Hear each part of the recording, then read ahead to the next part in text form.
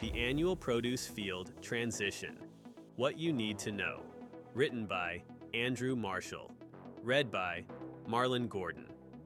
The annual produce field transition is coming up, and this has the potential to impact the availability and quality of vegetables that are coming from major U.S. production regions in California.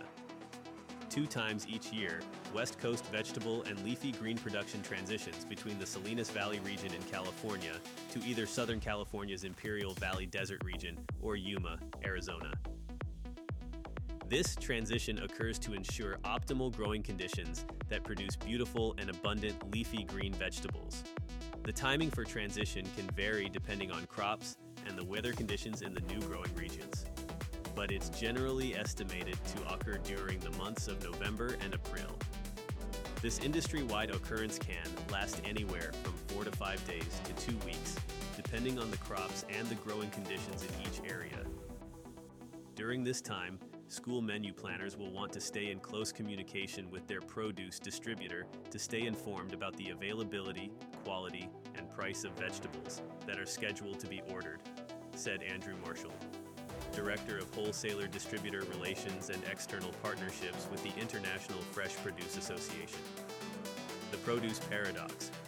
When prices are low, quality is great, and when prices are high, quality can be limited or subpar, is definitely in play during this time of year, and this provides an opportunity to consult your distributor about what's in season and local to your area, or what may be available from other production areas, he added.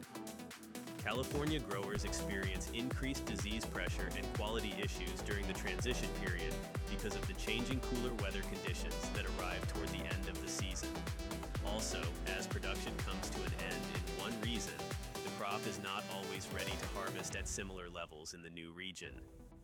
Product may still be growing to maturity, or in some cases, a crop may not be as hardy in the earliest days of the new season. And as a result, there is limited available supply of best-in-class product. Additionally, part of the transition process involves many of the nation's largest vegetable growers packing up and moving their entire operations to the winter vegetable growing region. They move much of their processing equipment, including industrial-sized salad spinners, sorters, etc., out of their facilities in Salinas and put them on trucks and move the equipment to their facilities in Yuma. In the case of Taylor Farms, their facility is broken down and transported 571 miles, and then rebuilt in 56 hours.